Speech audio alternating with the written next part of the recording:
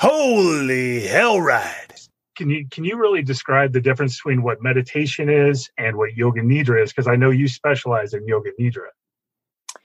Yeah, it's a good question. And sometimes people will use those terms a bit interchangeably. And especially if, yoga nidra is still a practice that's becoming more known. So a lot of people still don't know what it is. And people will just call it a form of meditation or guided meditation, which isn't inaccurate. If we wanted to look at the specific difference, meditation is more a state that we enter through focusing the mind, holding it in a particular place or on a single object. And through concentration, then the mind eventually comes to a point of rest on that object of meditation. Where in yoga nidra, we're not so much trying to concentrate. We do bring our attention to different objects, to different areas of sensation, but it's dynamic. It continues to change. And the idea isn't just to stay on one thing.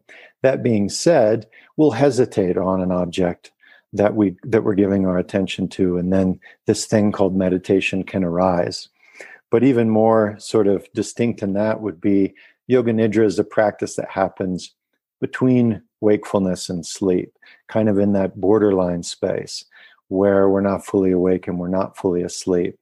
And the aim is not really to effort or try towards something, but to really just allow whatever experiences are present to unfold and give our attention to them while allowing them to be as they are, as opposed to, how we often move through life is to give our attention to circumstances, objects, and situations, but in a way that we either approve or disapprove, and then we try to change or manipulate.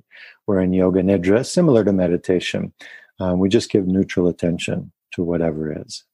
So is the goal in yoga nidra, I just want to be kind of clear here, to also bring the mind to rest?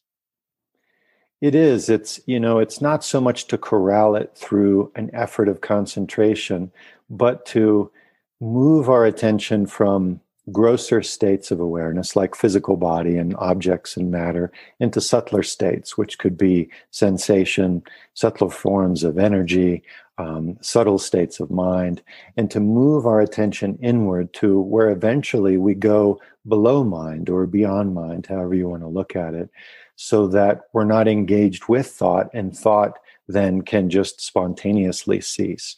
And so we can come into this state of mental rest or mental peace or mental stillness, but it's through effortlessness rather than through effort.